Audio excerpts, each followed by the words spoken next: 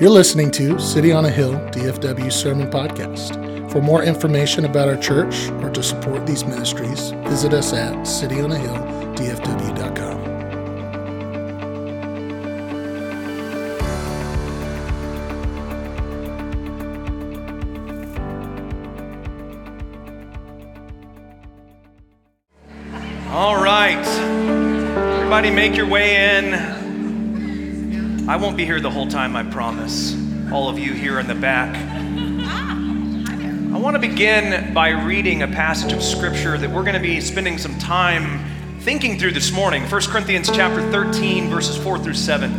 It says this: love is patient and kind. Love does not envy or boast. It is not arrogant or rude. It does not insist on its own way.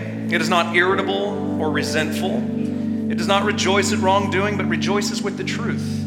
Love bears all things, believes all things, hopes all things, endures all things.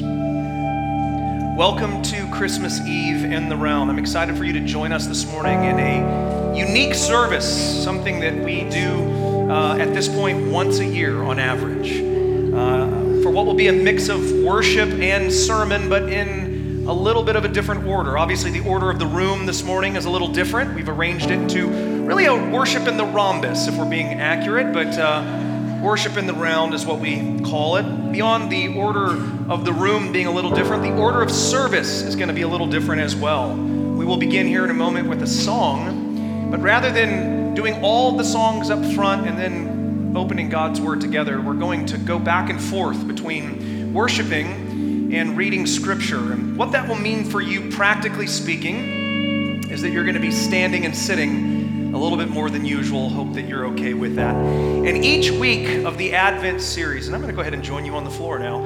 In each week of the Advent series, we have highlighted a particular theme, and we've highlighted that theme with a song, a Christmas carol. Week 1, we talked about hope, and we sang, "O Little Town of Bethlehem." We thought about the ways in which our hopes and our fears throughout all the years were met in the Lord Jesus that night in Bethlehem.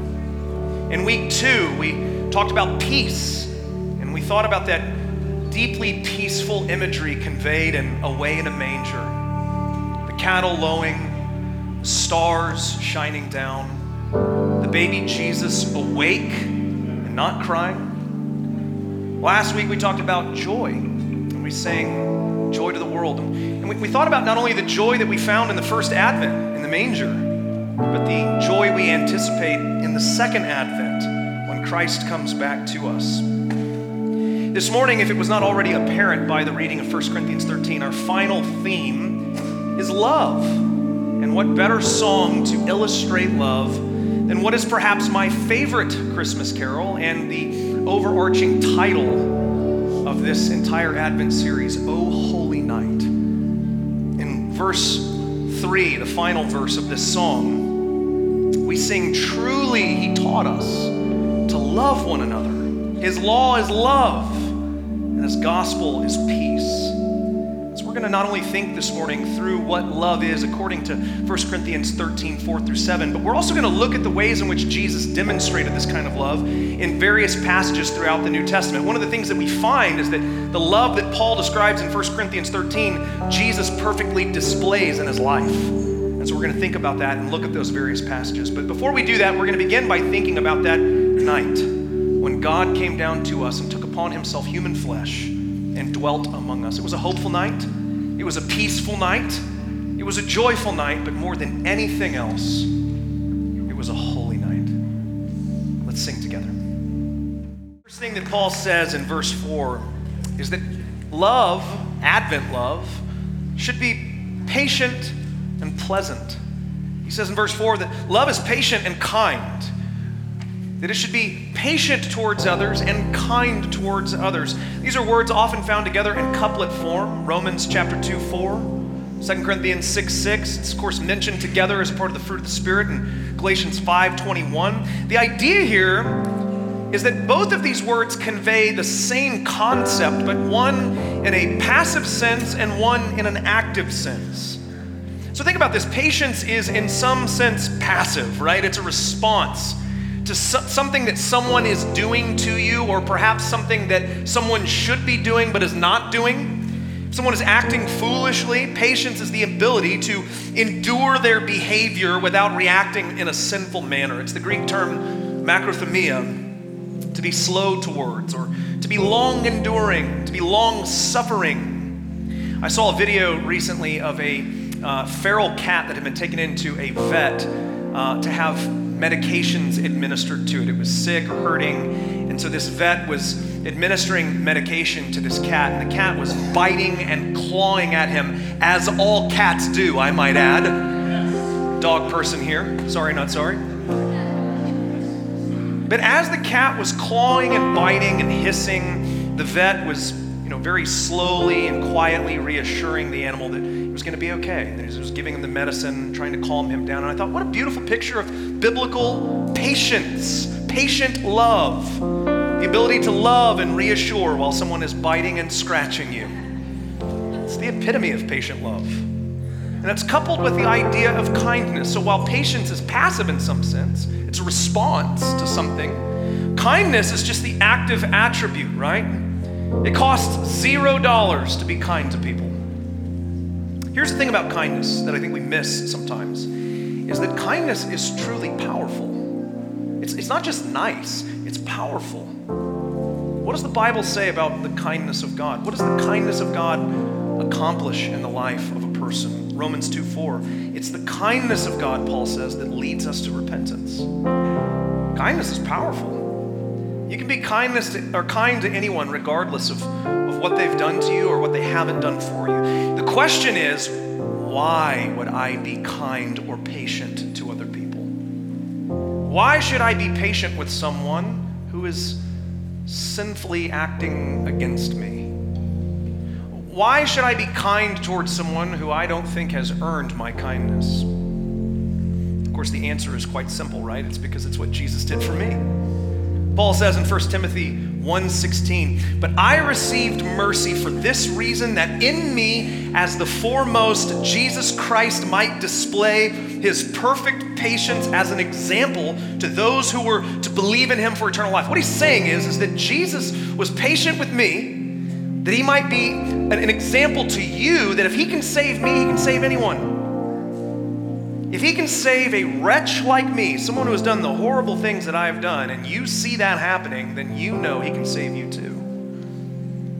This is one way I believe we demonstrate real Advent love to people, by patiently and kindly loving them in the same way that Jesus patiently and kindly loves us.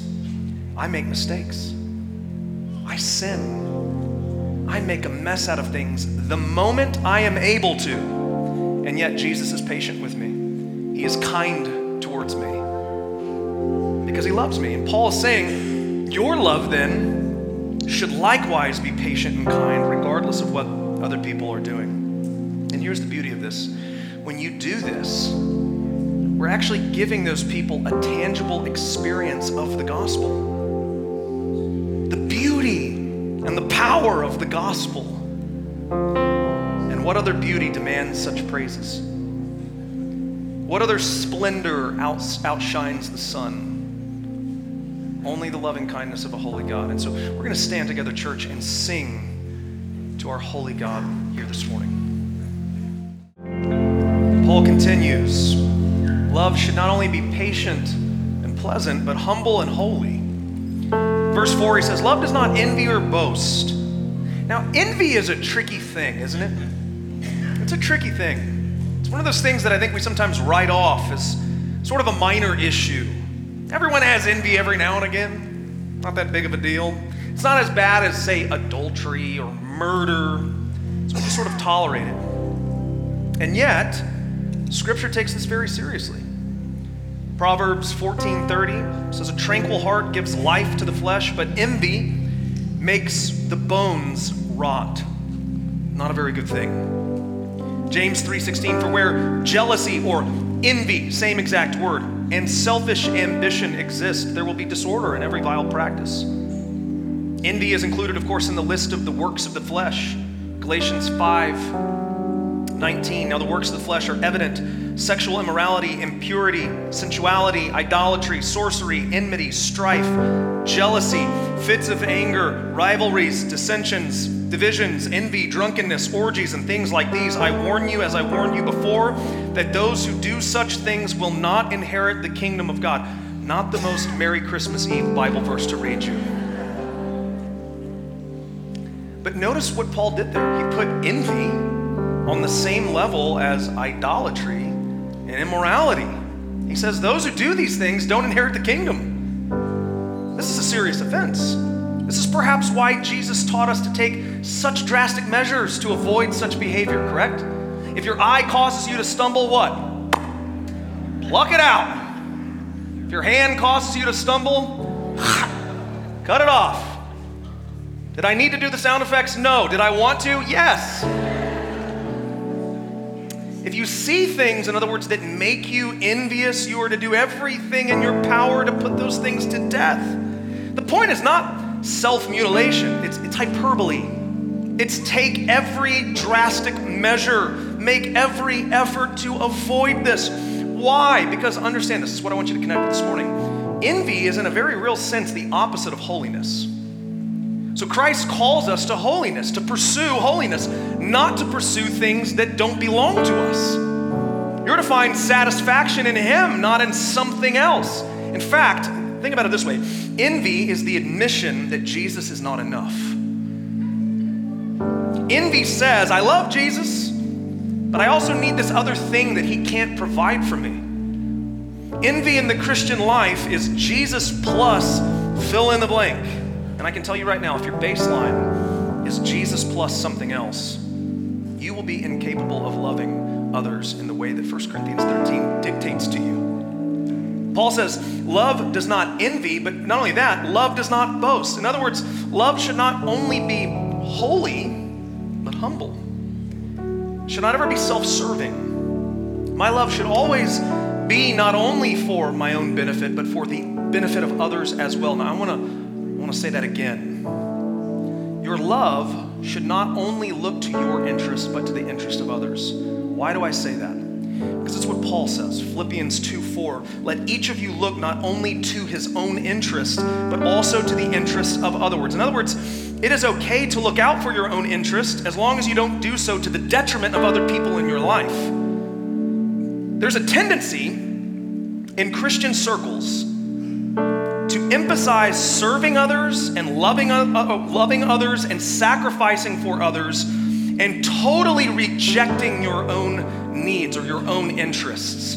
That's just asceticism. Like if you are loving others and serving others and just cutting yourself off from everything, congratulations, you're now a 10th century monk.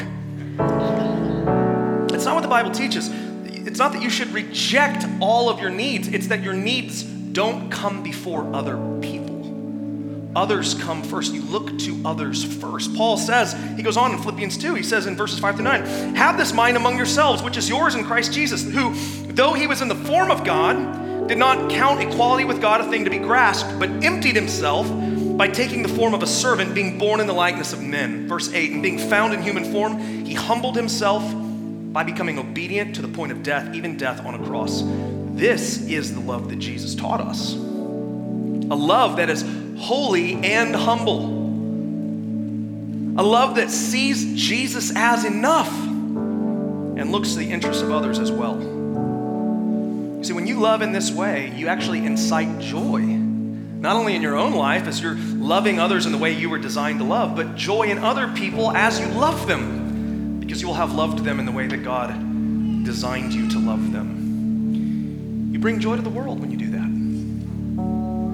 So why don't we stand together and sing about that great joy to the Lord we bring. 1 Corinthians 13 continues, verses 4 and 5. Love is not arrogant or rude. Arrogance, the Greek term phusio, a word that means to inflate or puff up. Mixed with rude, oskomeneo, to behave in an unbecoming manner. In other words, when you put these two words together, it forms the idea of seeing others as less than or unworthy of your love. There are just some people, if we're being honest, who have sinned so egregiously, that have done things so unspeakable, They're just not worthy of your love, right? They're unlovable people. You should just write them off. Don't waste your time on them any longer. Paul says that genuine Advent love never thinks this way. I said this 2 weeks ago. I think it bears repeating here. When I think less of someone because of their sin, it usually indicates that I think more of myself than I should. Love that is arrogant or rude sees others as less valuable or less worthy. That's not biblical Advent love. It reveals something's wrong with my heart, not with the heart of the other person. But truly, Jesus taught us to love one another differently. A few weeks ago in the Gospel of Mark, we saw Jesus loving others who were social outcasts or social rejects of sorts. Mark chapter 2, verses 15 through 18.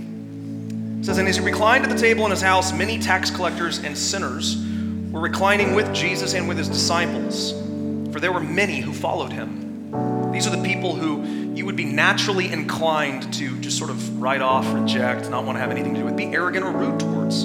That's exactly the sentiment, by the way, of the other religious leaders. Verse 16, it says, "And the scribes of the Pharisees, when they saw that he was eating with sinners and tax collectors, said to his disciples, 'Why does he eat with those people?'" Sinners, tax collectors. "And when Jesus heard it, he said to them, 'Those who are well have no need of a physician, but those who are sick. For I came not to call the righteous, but to call sinners.'" See, Jesus taught by example to love the unlovable, to reject arrogance or rudeness towards those who are hurting and broken, and rather embrace them, embrace the hurting, embrace the lost. It's so easy during Christmas to gather together with a good-looking bunch of people in a church, all your happy, smiling faces, and sing, "O come all ye faithful, joyful and triumphant." It's much more like Jesus to gather together and to sing, "O come all you unfaithful, you weak and unstable. Come and know that you are not alone. Come, barren and waiting ones, weary of praying, come and see what your God has done."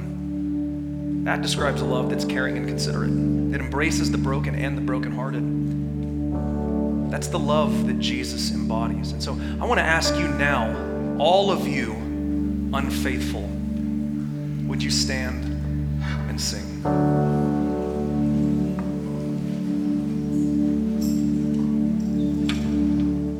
Love that Jesus taught us should be patient and pleasant. It should be humble and holy. It should be caring and considerate. Fourth, it should be subjected and submissive. 1 Corinthians 13:5, it says, "It does not insist on its own way." Paul is essentially framing the same thing that he said in 1 Corinthians 10:23 and 24, just earlier in this letter. He says, "All things are lawful, but not all things are helpful. All things are lawful, but not all things build up. Let no one seek his own good, but the good of his neighbor." Paul in this chapter is making a distinction between what we often refer to here as the law of liberty and the law of love. The law of liberty says this, that in Christ I am free to do things that were formerly forbidden in the old covenant. So there's freedom now in Christ that was different than the old covenant. We have freedom, and that freedom should not be dictated to you by the conscience of another individual. We believe, the Bible teaches, in the freedom of human conscience, that Christ is Lord over every human conscience. Paul goes on to say that, 1 Corinthians 10:29, "For why should my liberty, why should my freedom be determined by someone else's conscience?" It shouldn't be. So here's the scenario. Let's imagine that you're with a dear brother or sister in Christ, and you enjoy watching a certain genre of movies or listening to a certain genre of music that makes your brother or sister in Christ uncomfortable or violates their conscience in some way. The law of liberty says, I will choose my preference to watch or listen over people, over the conscience of my brother or sister in Christ. That's the law of liberty. However, the law of love says this: I value people over preference. So I'll say, you know what? I can watch this or listen to this at any other time when this brother or sister is not around. Why not right now choose something that honors them rather than violates their conscience? Now come back to our text this morning, 1 Corinthians 13:5. That is what Paul means when he says love does not insist on its own way. It doesn't insist on my preference. It values people over preferences. Love is, in other words, submissive. Now here's the real question on the table though. To whom should my love be subjected and submissive? Do I just submit my love to every person in my life? To every single human being? Or maybe do I baptize it a little bit and just say, I'm gonna submit my love to only Christians. Non-Christians, right? But Christians, okay, I'll submit my love to them. Is that what Paul is saying here? This is an important question, because if we don't get this right, we very quickly end up becoming quite codependent. Because here's what happens. Your love might dictate from me something opposite of what your love might dictate from me. And so I end up actually being loveless and self-contradictory.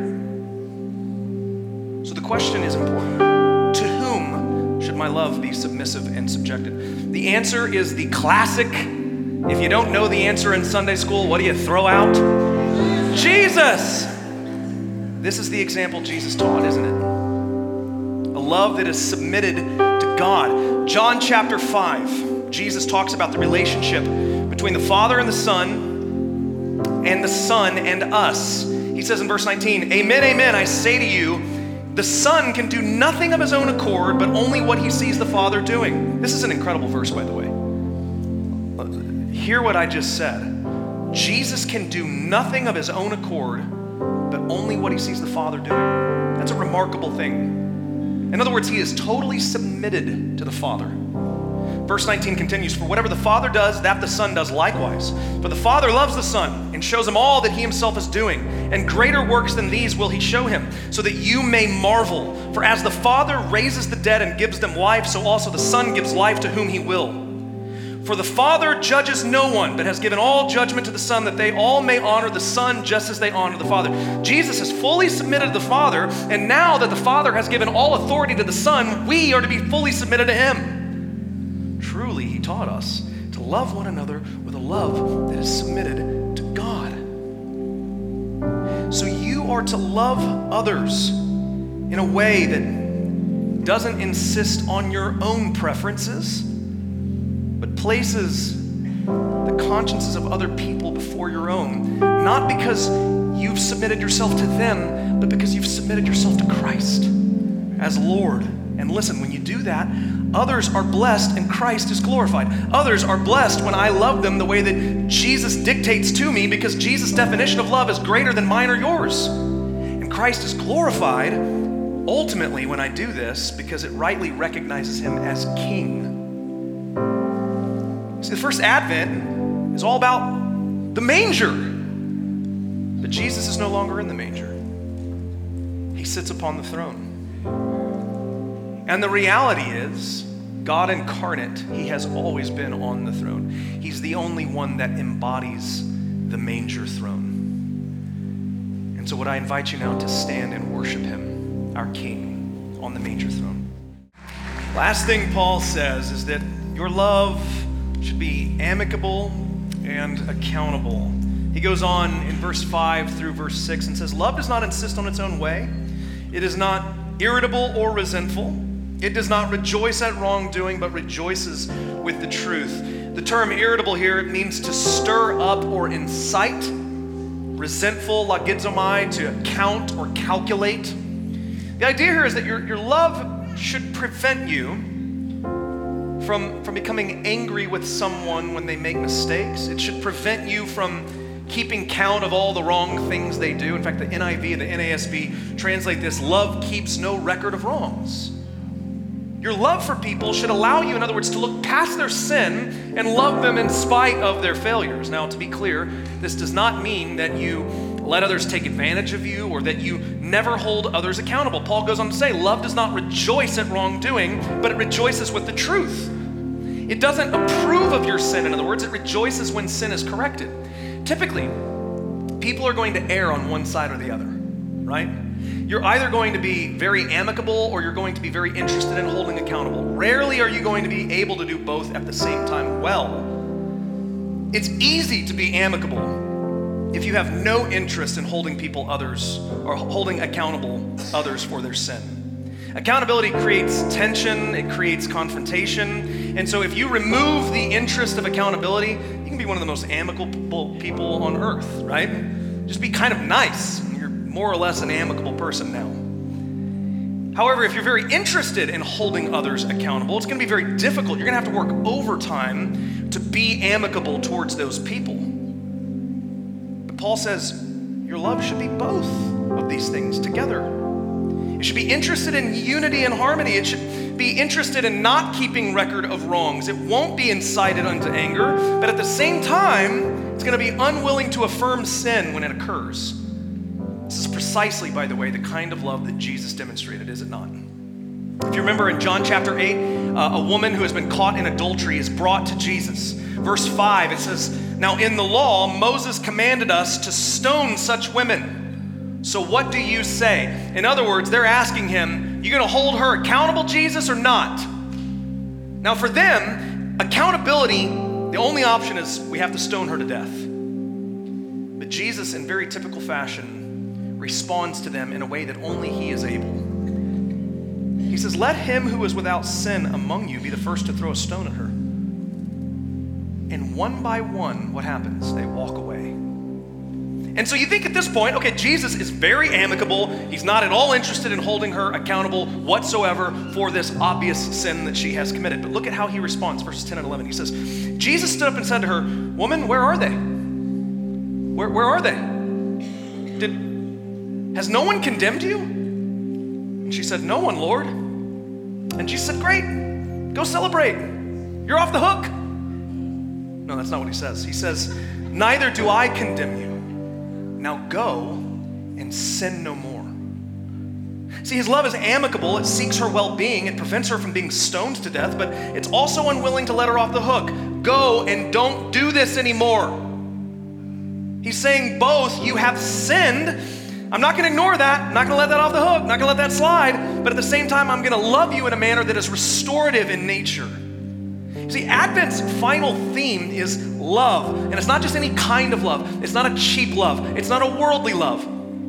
It is a love that is patient with people as they fail. And they will fail, just like you will fail and I will fail. Advent love is patient and pleasant towards people. It is humble in that it doesn't see yourself as greater than other people. And it is holy in that it reveres God above all things, Christ above all things. It is caring and considerate. It seeks the well-being of other people. It is subjected and submitted to the lordship of Jesus Christ over all creation. And it is amicable, but also willing to hold accountable. It's unlike any love, honestly, that you can find in the world. It is unique. That is Advent love. When we sing, "Truly he taught us to love one another," that's what we mean. A love that bears all things, believes all things, hopes all things, endures all things, as Paul says in verse 7.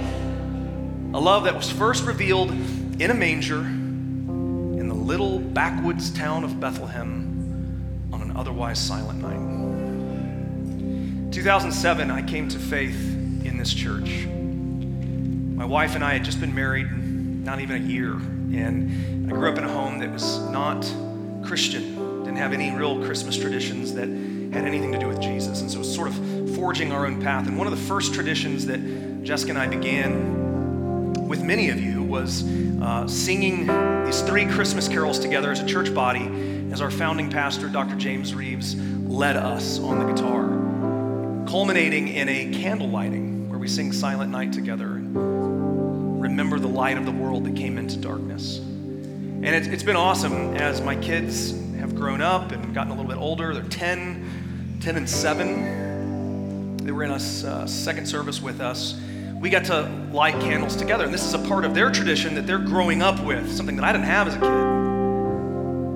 And it's a tradition that I want to pass on to as many people as I can. And so every year I belabor Dr. Reeves to come back and sing songs with us. And every year he agrees. And so I want to invite you now to stand as we sing these three precious Christmas carols and light a candle at the end. Amen. Church, would you pray with me? Father, thank you for the light of the world that comes into darkness. Thank you for your Spirit that you give us, that we might love others with this kind of love that you have so eloquently put down on paper in 1 Corinthians 13. We thank you for Jesus. We pray these things in his name. Amen. You may blow out that candle. I want to say a couple of things to you. Number one of my favorite things about this candle lighting is that we light a couple candles, I turn around and half the room is on fire. It spreads so quickly, and that is, I think, a picture of the gospel, right? That the gospel spreads from person to person as you love with this great Advent love. On a second note, and this is just for you, third service alone, first and second service did not get this. There is a sixth kind of Advent love that I didn't mention. One that helps stack chairs. If you would help us at the end, we would very sincerely appreciate that. God bless you. Merry Christmas. Thank you for your help.